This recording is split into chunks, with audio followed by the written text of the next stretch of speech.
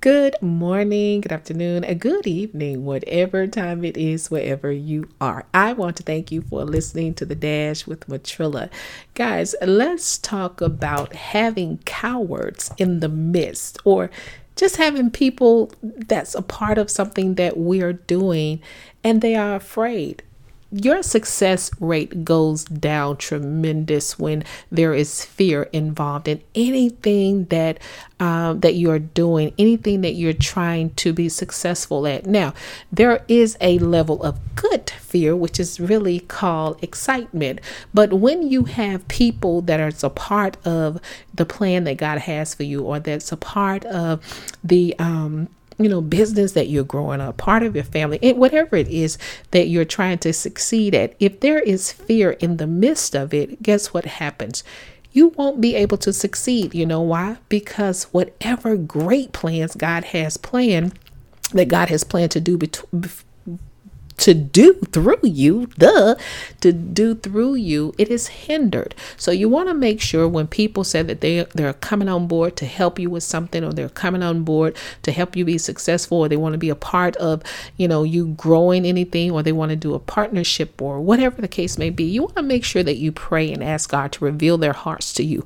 One, so that you are able to see their motives, and two, so that you are able to see if they are equipped emotionally, physically, spiritually to perform what it is that they need to perform, so that the whole plan, or the whole purpose of what you're trying to do will become successful. And he will do that. And a good example of this is Gideon over in Judges chapter 7, I think it is, where Gideon starts out with 32,000 men, right, to go fight. So two things takes place here.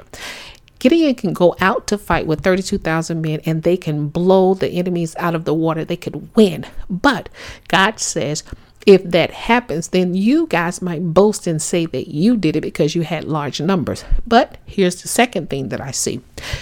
God showed Gideon that 22,000 of those 32,000 men were cowards. They were afraid in their hearts.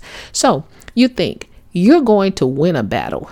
You're going to want to be successful in defeating your enemy, but you got 22,000 people with you that are really afraid. So do you really think they're going to put their all into the fight? Do you really think that they're going to really be fighting to win? No, because they're too afraid to actually strike. They're too afraid of dying. They're too afraid of failing. They are afraid. So here's what I suggest. The next time you're going into anything, any type of business, any type of partnership, any type of agreement, you want to make sure that not only the people that you are connecting with, but that you yourself, you have the heart to win. You got the heart of a lion that says you are not going to back down. You are going to go and defeat this enemy. You're going to meet them head on, no matter what it is. You're going to knock on doors. If they say no, you're going to go knock on the next door. Because here's what I have learned. When God has given you a purpose, a plan, a business idea, whatever he has placed in your heart, and you know for a fact that this is God that has given this to you, what he will not do is he will not give you what you need.